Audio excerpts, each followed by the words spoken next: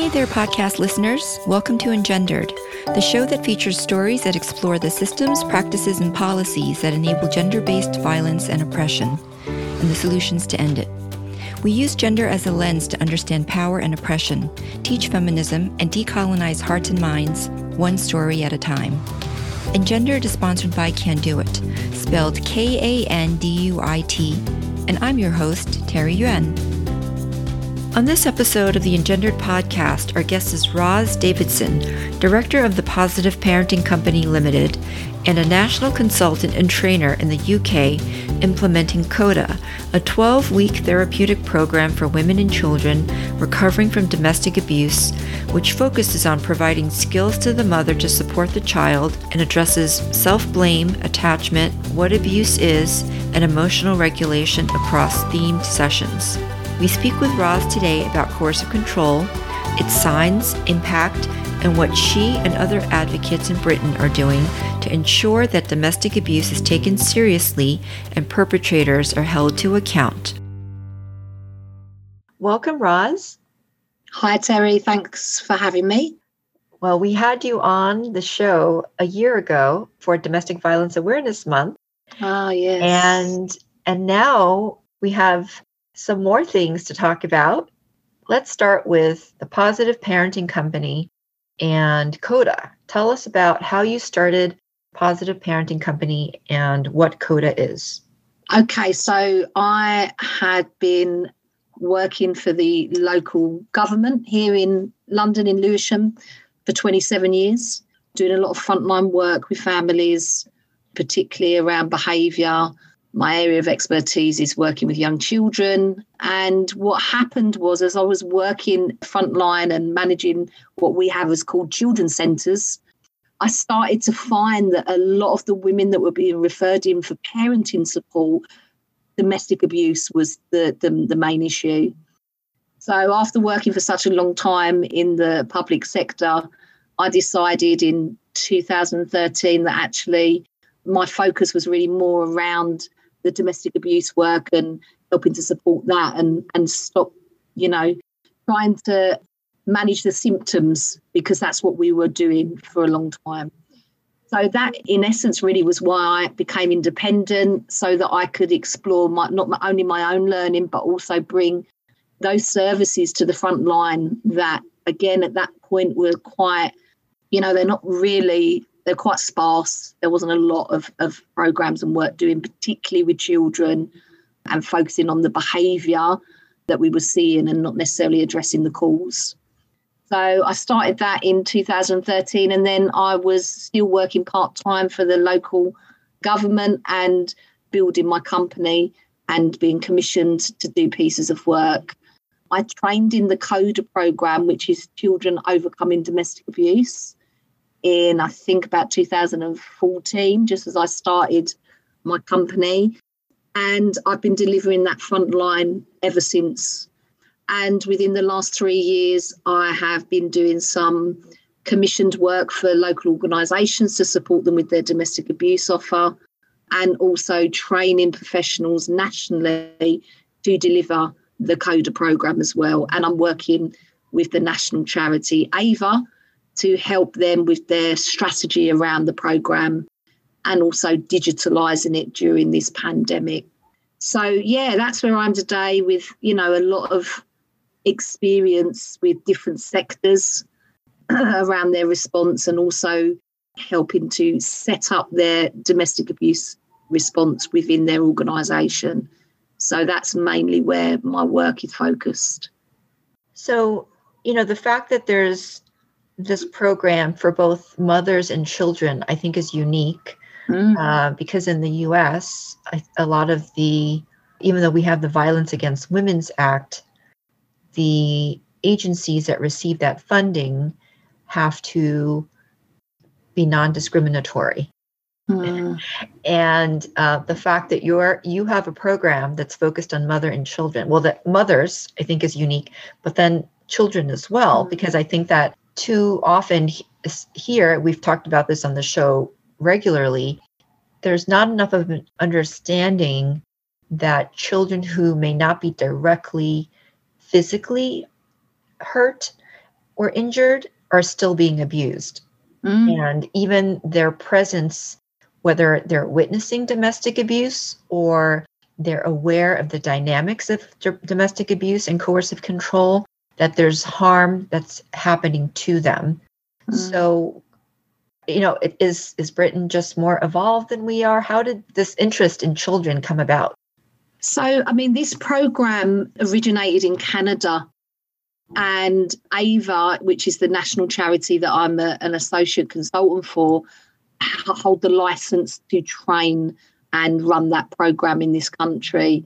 So I think, it's originated in the 90s, and it came, I believe, to London specifically in about, I think it was 2006, if I remember rightly. So, it's been here for quite a while, but again, it's about that development, isn't it? And we've had things like the law around controlling and coercive behaviour. Obviously, the domestic abuse bill has just recently been passed.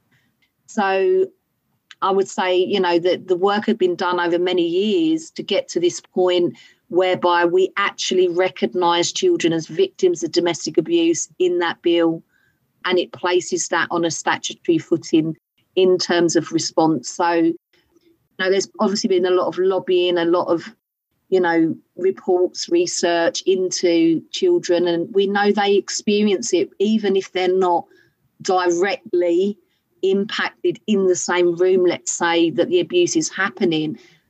We know 90% of children are either in the room or in the next room when this is happening. And I've interviewed hundreds of children for assessment process of this program, and they do hear it, they do see it, and they don't understand it. So, we know that it impacts them emotionally, physically. So their social impact is quite immense, really, when we look at this kind of isolation as part of coercive control. So, there's I think there's been progression. There's been more investment and a recognition now through the bill that, children are victims, should be treated as such in terms of the abuse that they've experienced by the perpetrator. So we'll turn to the bill in a moment, but I want to start with the program itself, the 12-week program, CODA. And I've seen what the themes are and the learning objectives for each of the sessions. Can you just walk us through what the mother gets and what the child gets? Yeah, of course. So basically what we have with the program content is it's a concurrent program. So what we're looking for is, we know that children learn best with their mothers. We know that attachments and bonds are impacted significantly where there's domestic abuse.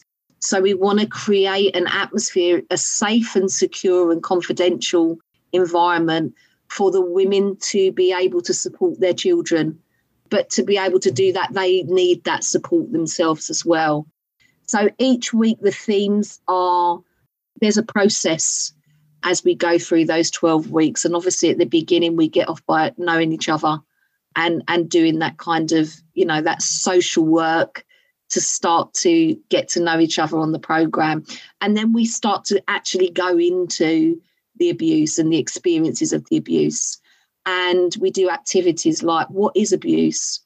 Because again, often the physical is highlighted, and, the coercive control, those emotional and psychological aspects of the harm are not always recognised. So, we really look into that with both the woman and the child, but the work we do with the woman is to support them, to support their child in their recovery. Then we look at our feelings and, validating them and understanding them. Often when there's abuse, we see extreme emotions, extreme upset, extreme anger, aggression. And there's lots and lots of feelings that amongst all of that children are also going to experience. So we give them a kind of a narrative, a vocabulary with, different feelings. And then they get the opportunity then to think about what we call iceberging their feelings and On the outside, we may show that we're okay, but on the inside, there's a lot of suppressed emotion around their experiences. So, that again, with the women, we're looking through the child's eyes and helping them to understand, the impact and obviously the support that we can give the children as we continue. We then do a week where we look at a cartoon. It's called Mikey and Jules, and it talks about what it's like for that child when it's happening. It's a cartoon. And for the women, it's a reflection of actually, yes, they probably did hear or see what was going on, but we were so obviously preoccupied with the perpetrator that we wouldn't necessarily recognise that. And what we see with the children on that week is they start to say, hey, that happened to me. My God, yes, it's a validation. And also, again, that, I'm not on my own. It's not just happened to me. The rest of the weeks, kind of from week 5 on to week 11, is really looking at that safety planning and keeping everybody safe and how we keep safe and how we keep children emotionally and physically safe, not just calling the police. That's often a narrative that women may be given, but that's not a safety plan, because sometimes it's not safe for them to do that based on the consequences of the perpetrator through their perception. So we really need to think about, holistically what safety looks like and support children to develop a safety plan, which I think every child should have to know what to do when they don't feel safe. We look at anger as a healthy emotion, and we tackle the issue of anger and abuse that often are, kind of connected for those that have experienced abuse, when actually they're very separate things. Anger's an emotion and abuse is a choice. So, we go through that with the children as well, for them to have a place to talk about those feelings of anger. And then we look at conflict resolution and how we might be able to, when we have problems in the future, how we might be able to resolve them using a framework that we encourage the women to use, obviously with the children. And then as we come to kind of, week 9, we look at loss and grief. Often that, again, is not considered in terms of the relationship, that there's a loss for that woman because we were in love with that person and had children. It's often disregarded and not, highlighted as an important part of recovery, is that we are going through that process at the end of a relationship.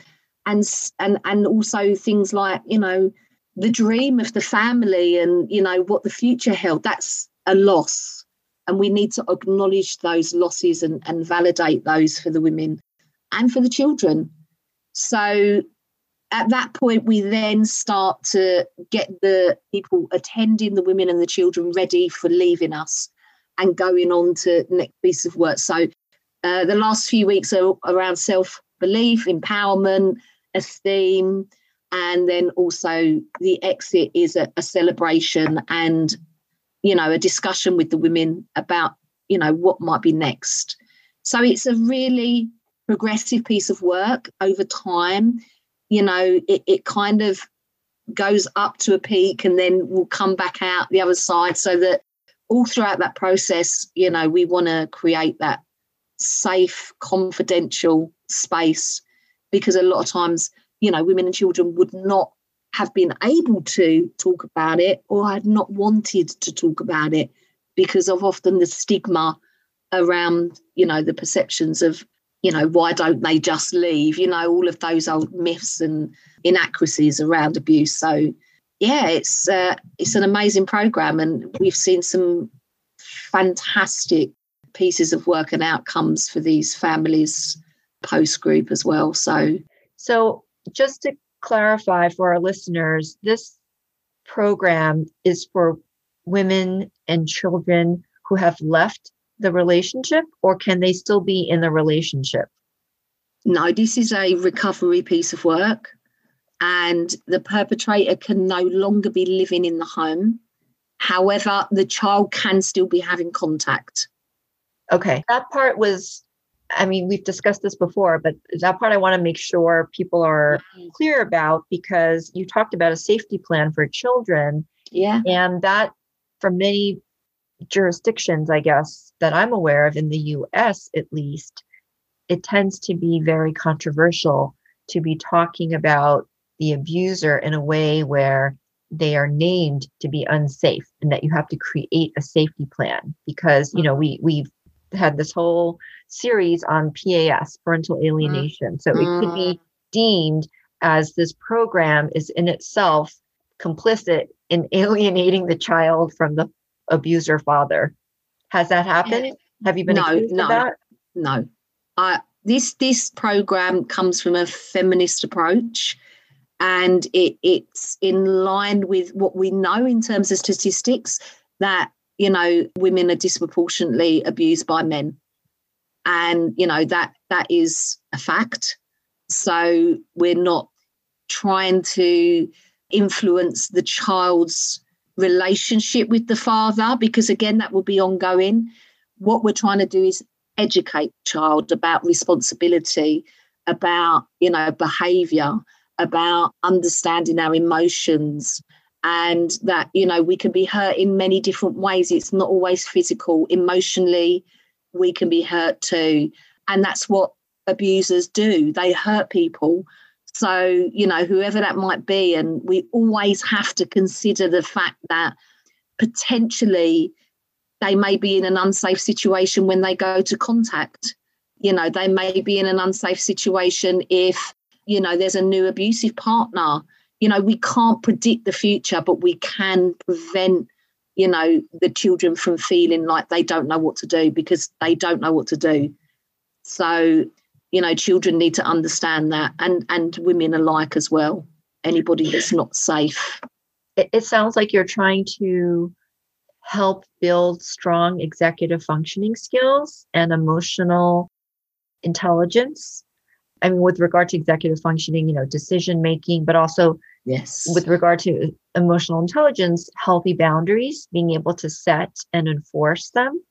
Of course, all of us need in society, and some of us who are not in coercively controlling relationships or abusive relationships might benefit from it. It seems like this is something that is worthwhile to expand to the larger public, because many people from the prevention side, have tried to identify certain archetypes of people or victims that might be more likely to be targeted. Do you feel like there is such a profile?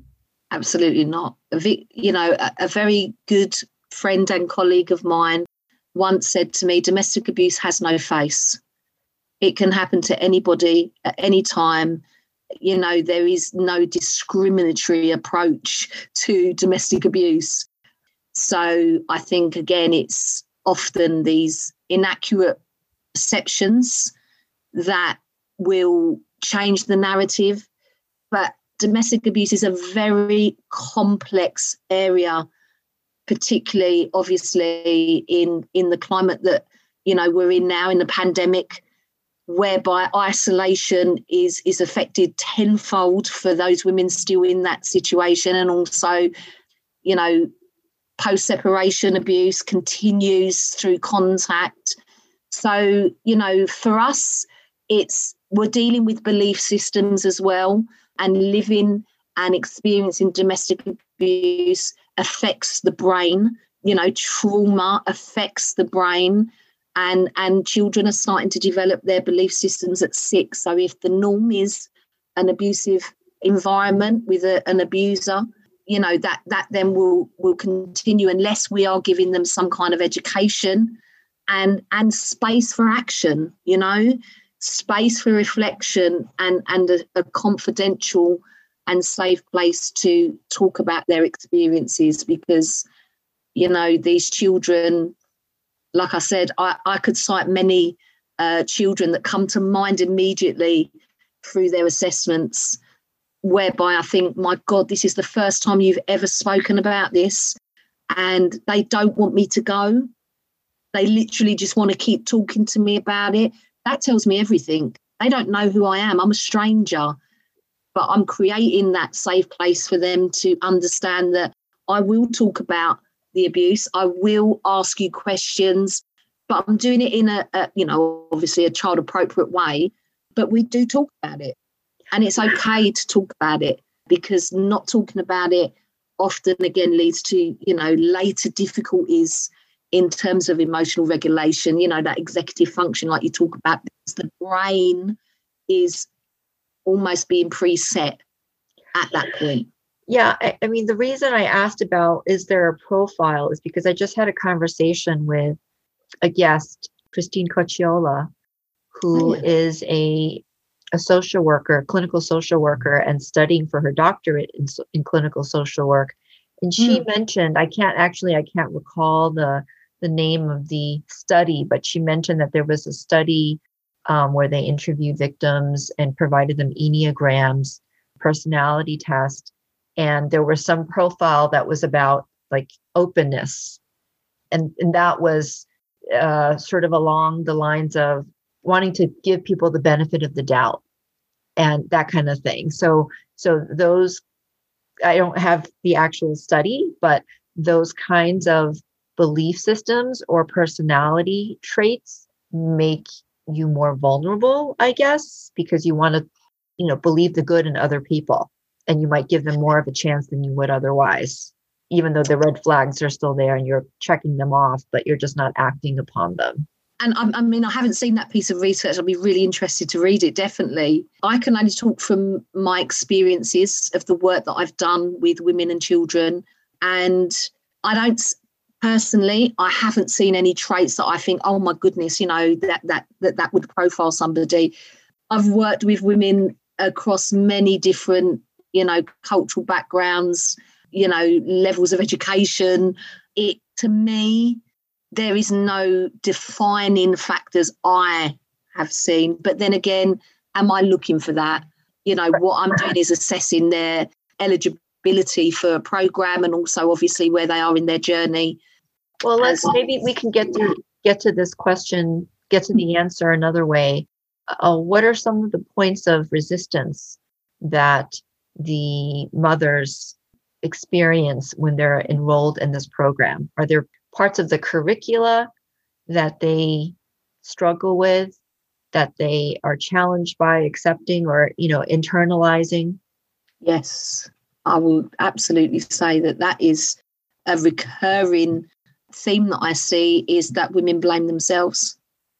I see that a lot, but that is what the tactics are there to do. It works, So when women blame themselves, we already know from Jessica Taylor that society blames women, but that's a manifestation of sexism and misogyny culturally. So to the extent that women have internalized that message, it's a strong manifestation of internalized sexism. So wouldn't that be an indication, like someone who's aware of their own internalized sexism, has a consciousness about it, is going to potentially resist more those messages?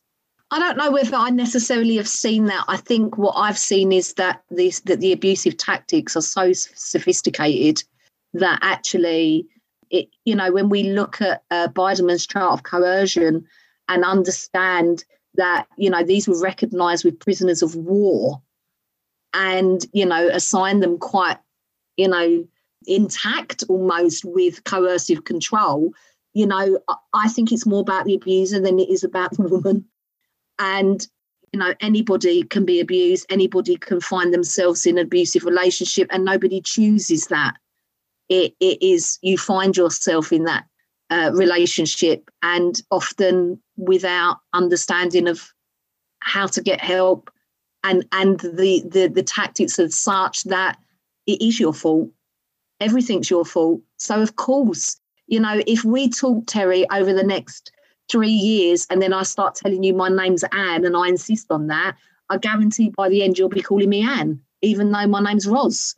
So, it's that I see time and time again, is this confusion and this lack of understanding of what's happening.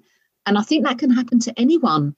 I don't know whether there's a particular profile or a particular cohort that I would say, it happens to them more so, or, I see this a lot more. I think, intersectionality is often, with multiple layers of discrimination from maybe ethnic backgrounds with no recourse to public funds. Yes, but again, it's another form of abuse whereby the abuser will use that as a tactic to maintain that control. So I think it's more about what the abuser does than what we're doing. I'm so glad that you pointed that out. I think from a meta perspective in this conversation, that was my tendency, to be this tension between prevention and response, and the prevention should be wholly on the perpetrator side. There should be no burden of that prevention to be on the victim side. So thank you for pointing that out. But let's turn to the children. So you were talking about victim blaming. There's that, you've seen that pattern amongst the women blaming themselves. What about the children? What are the areas that the children struggle with in this program? So I think there's three key themes that I see time and time again, is that the children also blame themselves. And that, again, we have to think about it as a developmental model by where these children are in terms of their functioning, their age, their understanding.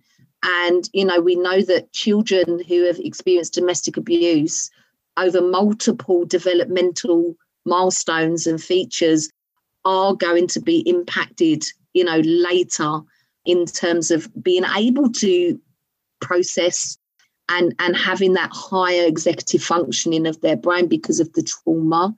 So firstly, they blame themselves, and in some way it is something they've done or haven't done that is making this abuse happen. The second thing is that they will try and stop it. So again, disproportionately, I'm seeing that in terms of our evaluations, that children think they need to stop it. And then the last thing is that they won't call the police or any services for fear of the repercussions from the perpetrator on the mother and on them. So again, those are the three key themes that I see. And also, obviously, we come across children that may have a traumatic bond with the perpetrator. So that, again, in itself, often a bit like Stockholm syndrome, whereby, the person that's hurting me is the person protecting me. This is their dad. And again, we're hardwired, aren't we, in terms of our parenting to love them and believe them. So it just becomes quite normalised for these children. So I would say that is quite obvious when we're working with children, when we might see that traumatic bond.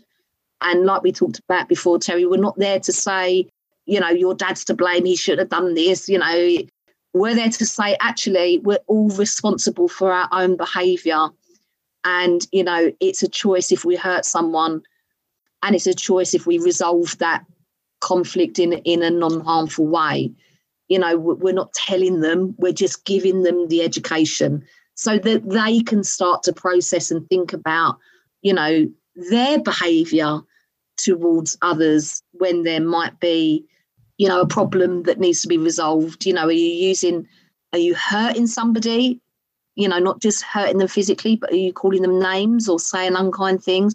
That's still harmful. That's still abuse. But with children, we call it hurting and fighting. So that the narrative obviously is child appropriate.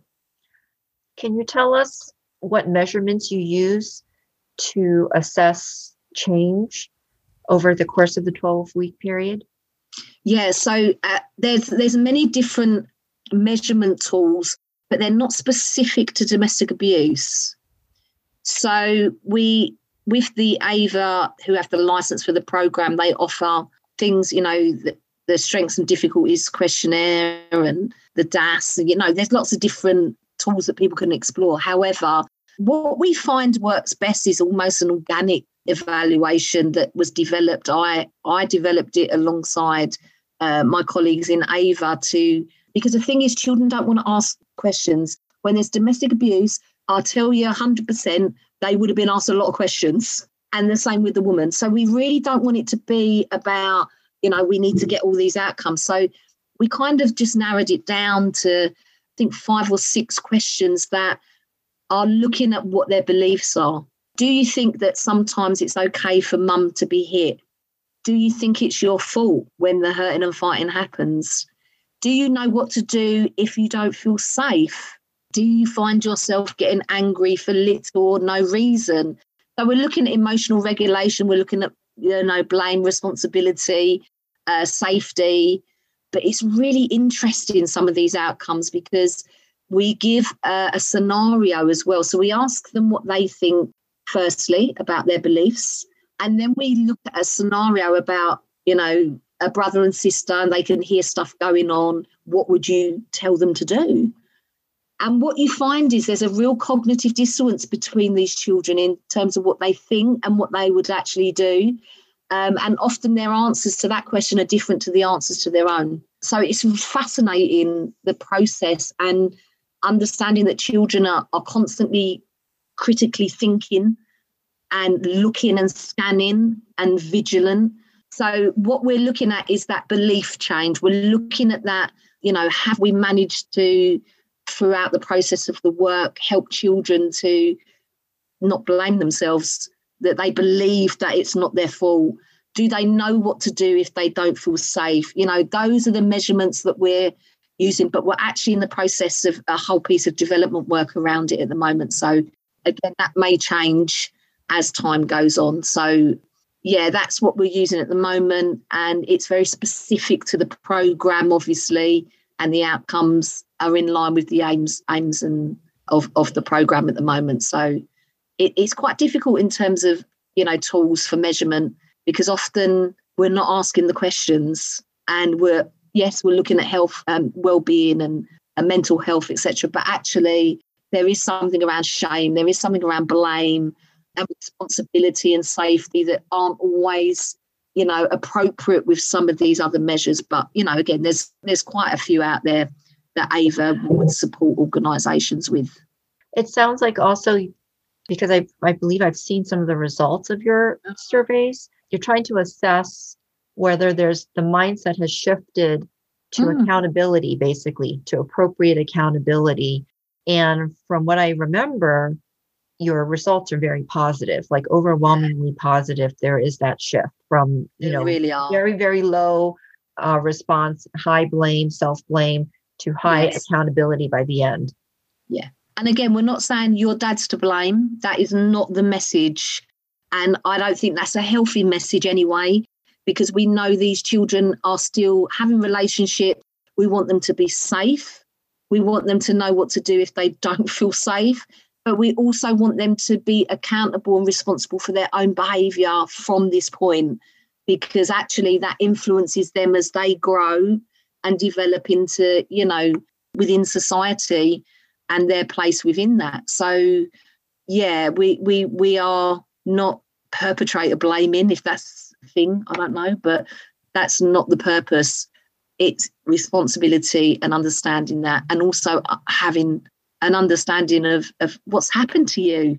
It's so confusing for anyone that's experienced domestic abuse. So we hope to be part of that journey of recovery and support as they obviously go on and look at the next steps in their journey.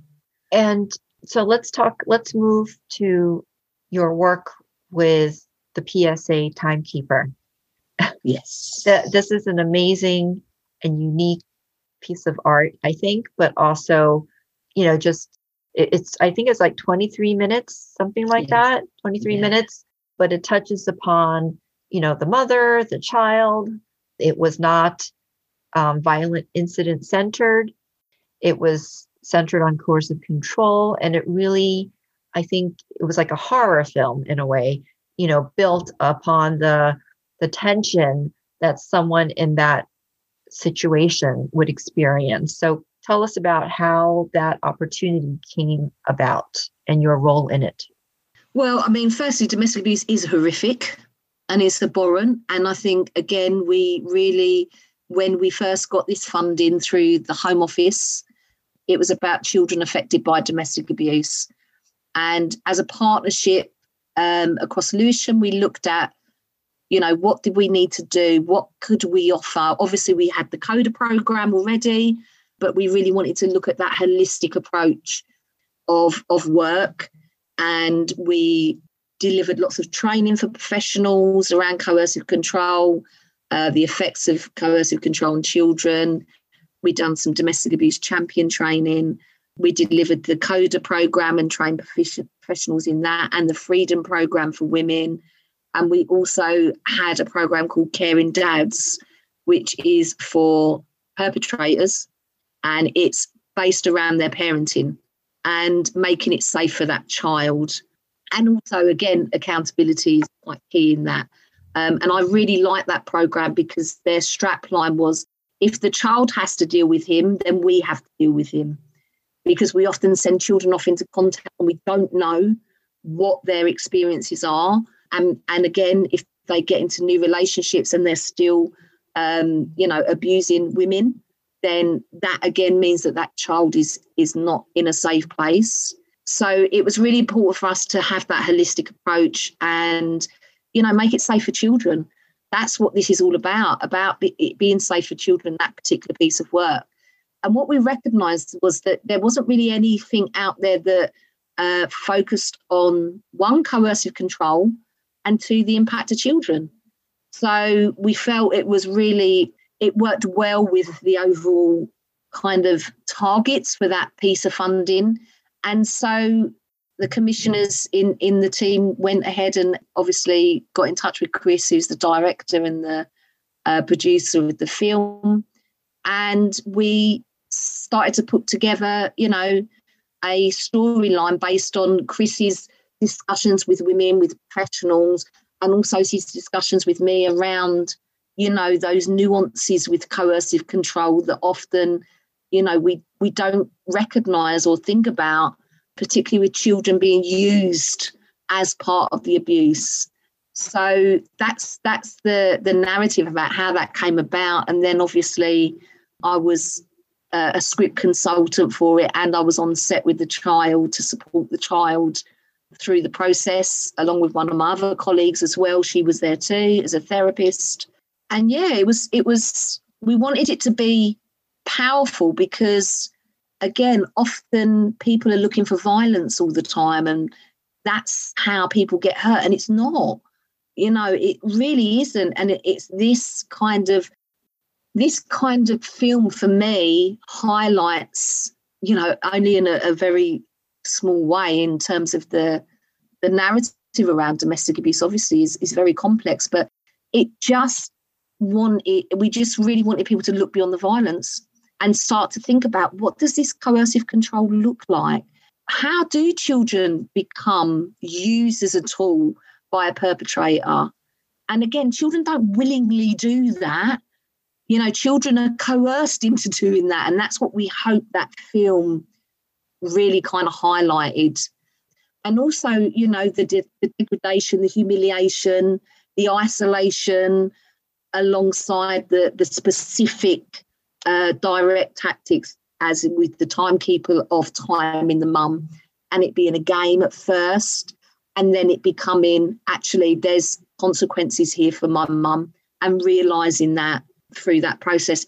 I'm really proud of it. I'm really proud of what we achieved, and watch this space because there may be some more.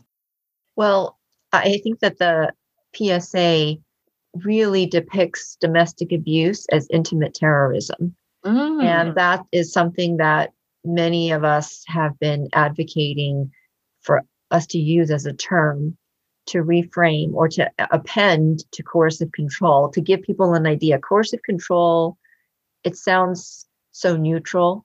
It sounds not as harmful as intimate terrorism, not as scary, right? And intimidating, that phrase.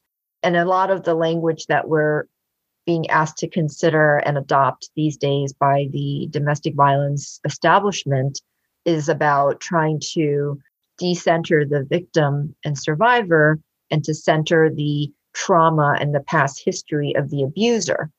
So there's this leveling. And so I think I like the term intimate terrorism because it's, I don't know, have you found anybody who's seen it that disagrees with it? That when they see it? Again, what we've got to remember is we're dealing with people's belief systems as well. So depending on their experiences and, potentially experiences of domestic abuse or abuse, it's really difficult to, not everyone's singing from the same song sheet, that's for sure.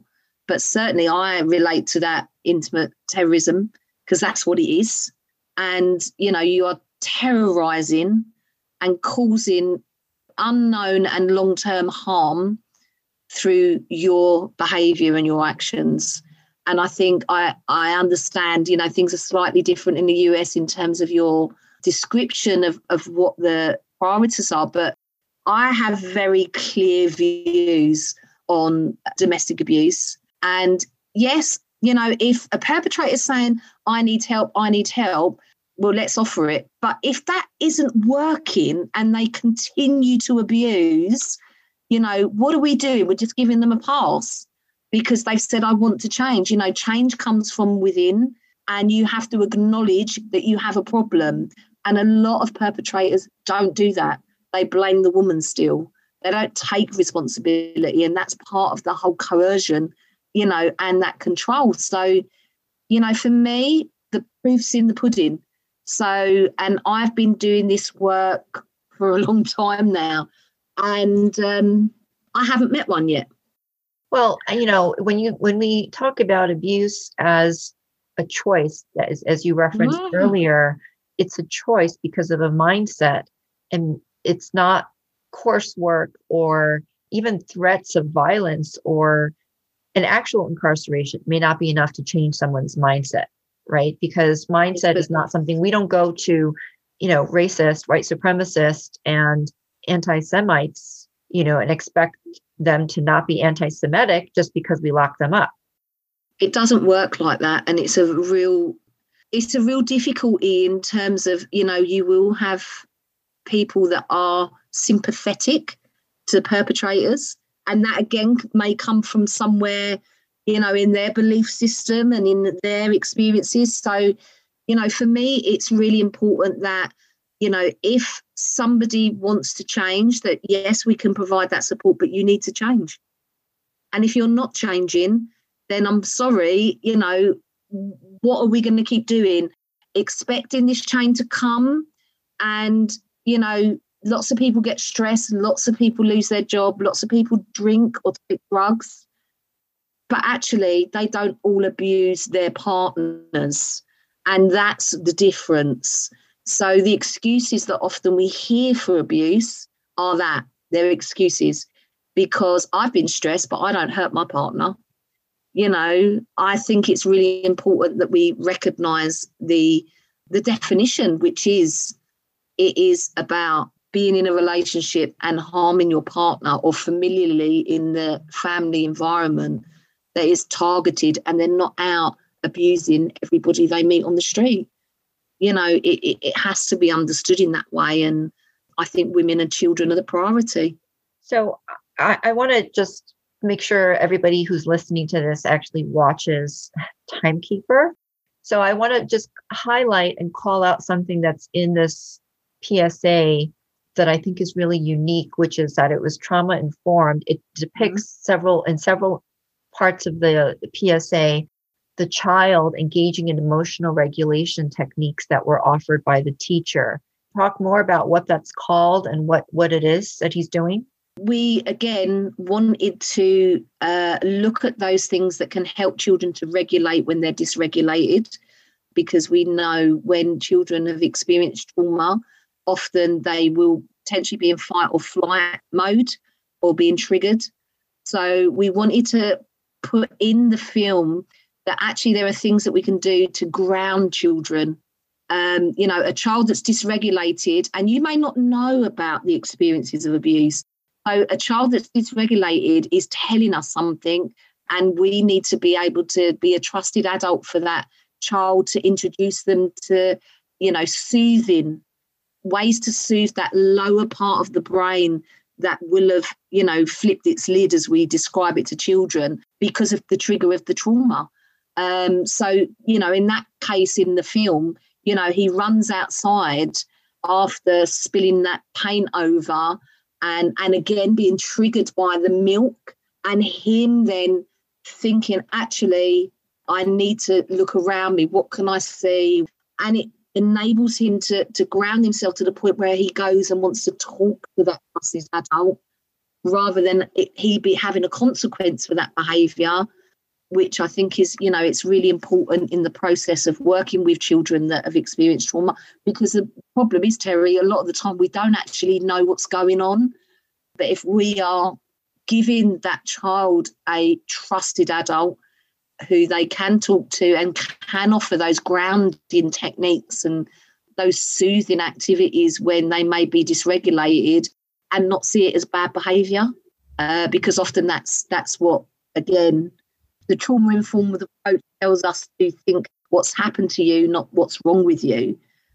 So that kind of learning assistant in that film was doing just that, and trying to introduce those, knowing that there's something here in terms of that child's behaviour and that observation that she had of that child. In terms of the reception for Timekeeper, is it even desirable to integrate it into your program? I'm wondering how triggering it might be. Yeah, no. This was made for professionals.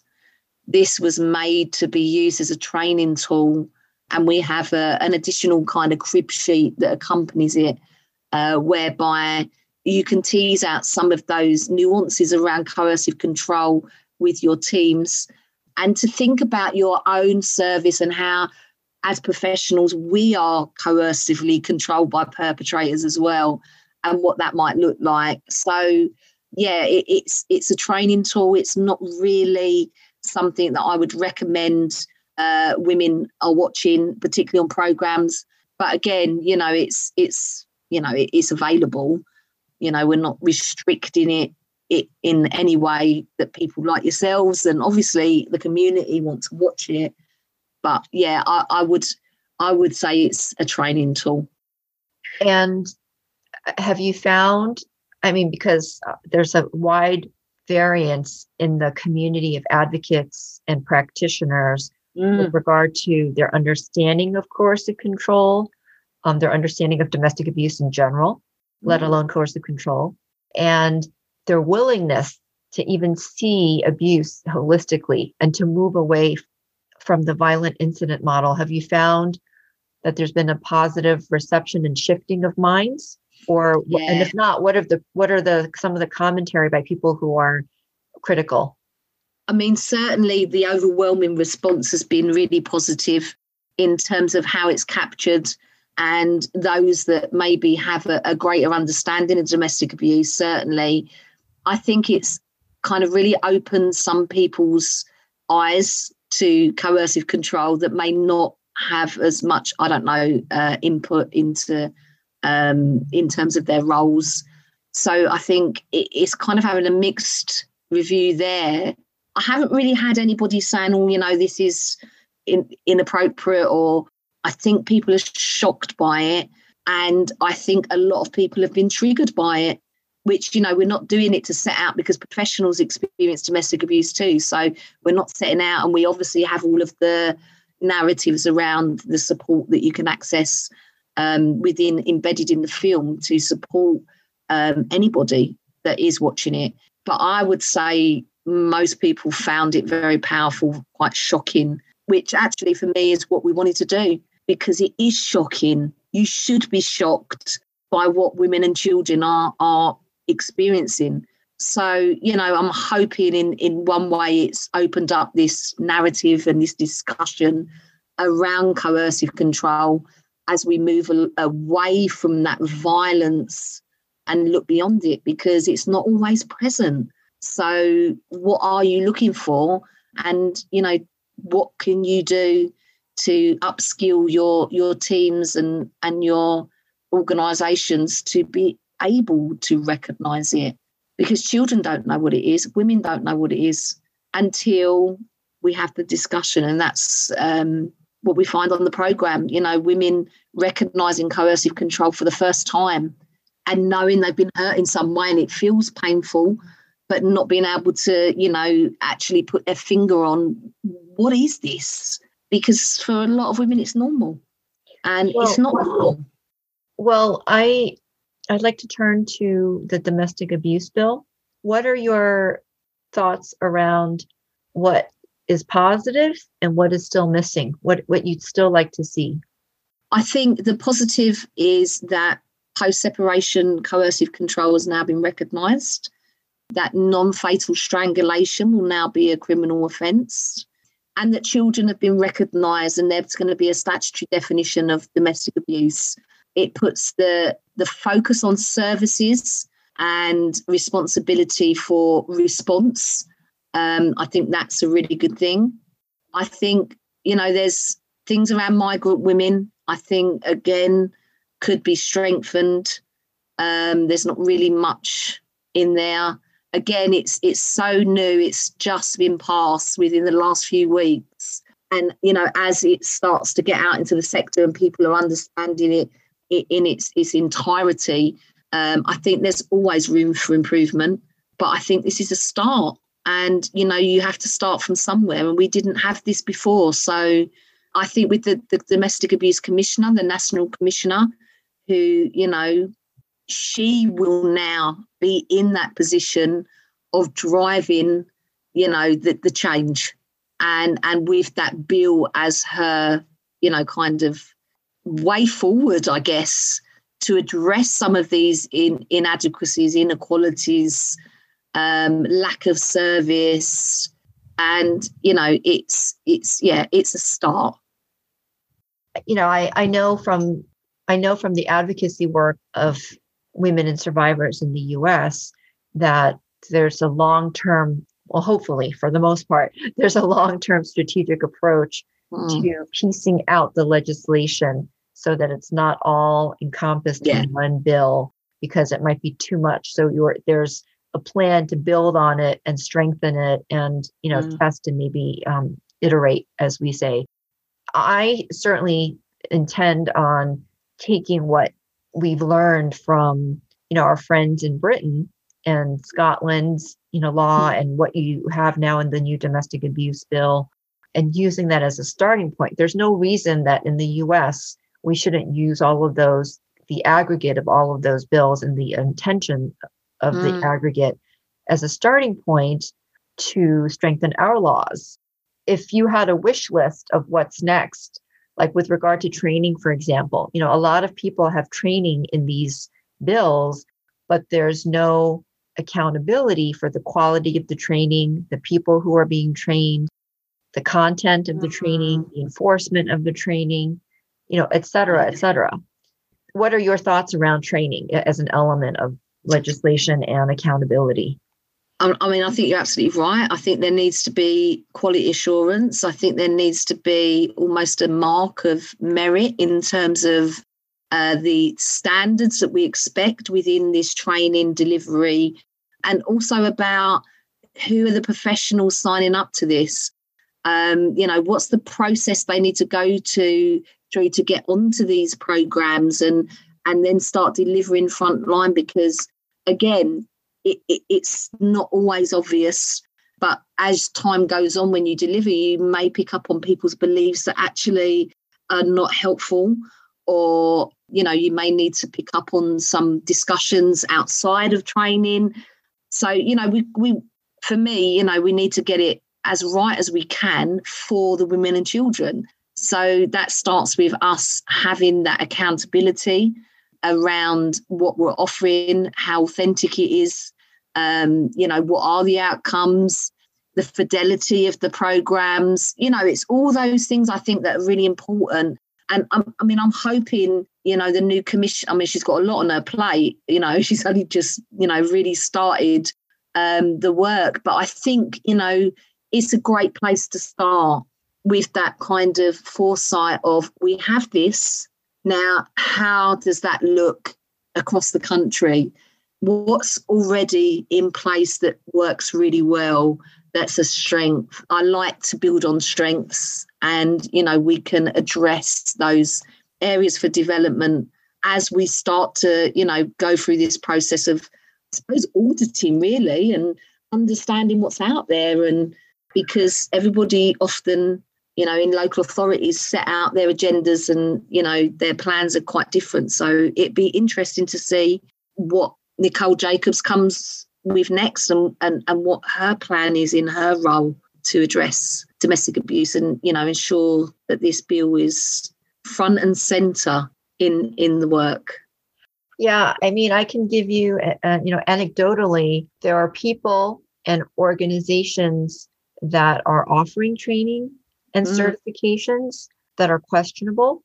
And for me, if you mentioned about the program, CODA is feminist in its framework. Well, yes. Feminism is about understanding that there's structural sexism, and abuse is a function of that. It's a manifestation of that and the power system. So if there are trainings that desex or degender, create a false equivalence between male and female perpetrators, if there are trainings that use the word consent and coercive control in the same, sentence, I think that's problematic because there is no consent when you're being terrorized. Absolutely you're not. being forcibly controlled, right? And so there's no consent and no choice. Exactly. Yeah. And so there are trainers who are putting forth those ideas that I think confuse the narrative. And then the third thing is if they're also offering restorative justice for survivors as an alternative, as a path towards, either the perpetrator being rehabilitated or getting restoration. And I think restoration shouldn't be a goal. Safety and security and autonomy should be a goal for survivors. 100%. And, I can only talk on behalf of myself and my understanding and my experience. But what I do know is that women are disproportionately abused by men.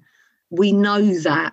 So, yes, that's not to negate the fact that, same-sex relationships have abuse in them, and obviously men get abuse.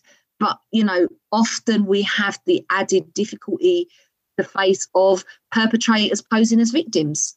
And, that is another nuance that often, again, from my experience, and I will only talk from my experience of working, I haven't come across a woman that presents as a victim that's a perpetrator before, but I have come across the latter. So the male presenting as a victim. So, and that will come through all my programs. So I can only go by what I see and what I understand and my own training and knowledge around the area. And I think, what do you do about that? How do we manage those situations where those messages are not helpful? And again, I know that, many people will agree with those messages. What do you do about that? I think it's about education, and you're right. I think it's about the right education. I think it's a standard of understanding and learning that needs to be accredited in some way, endorsed. I don't know. But I agree. I think it's important that we don't get those mixed up. Yes, thank you. And of course, my perspective is if you have a feminist framework for interrogating and understanding, that power differential will be clear. Absolutely. So, Roz, we've come to the point of our conversation where we ask every guest a series of questions called the Engendered Questionnaire. Go for it. And the first question is, what is at stake in the struggle to end gender-based violence and oppression? I think the long-term well-being, health, freedom, choice of, women and children, in general, that's what's at stake. A lifelong of trauma, a lifelong of recovery or oppression. And, the human rights, daily human rights are being violated. And, that annoys me because everybody's supposed to be afforded human rights, and we're not. So I think that there's a lot at stake there, and everybody has the right to live their life free from abuse in any way, shape or form. What gives you hope? I give myself hope because actually you can't drink from an empty well. So when you're giving and you're in the realm of delivery, you have to keep your tank full. So I give myself hope. I believe that things can change, and I will do whatever I can to make that happen. And final question, what can we do more of, less of, start or stop to end gender-based violence and oppression? We can believe victims. We can stop victim blaming. We can educate ourselves and educate everybody, the community, and working together to do that with the same approach is really important. I think we need to start making sure perpetrators are accountable and responsible for their abuse, and that, you know, the focus is, and start really focusing more on women and children, because often that's where we do see change. Thank you, Roz. It's been a pleasure having you on the show. Thank you, Terry. I hope you keep us informed about developments in the PSA. And we'll definitely be sure to share it with our community. Yes, that'd be wonderful. And I love being part of this community. So, you know, I'm here if anybody wants to have a chat or has got any questions about it. I'm happy to reach out. Thanks for listening to this episode of Engendered. The show is sponsored by Can Do It Q&A, a peer-based knowledge platform that connects social service providers in advice, community, and learning. You can join Can Do It Q&A for free at qna.kanduit.com. I'd love to get your feedback and hear any questions or suggestions you may have for the show. Please email us at engenderedpodcast@gmail.com with your questions.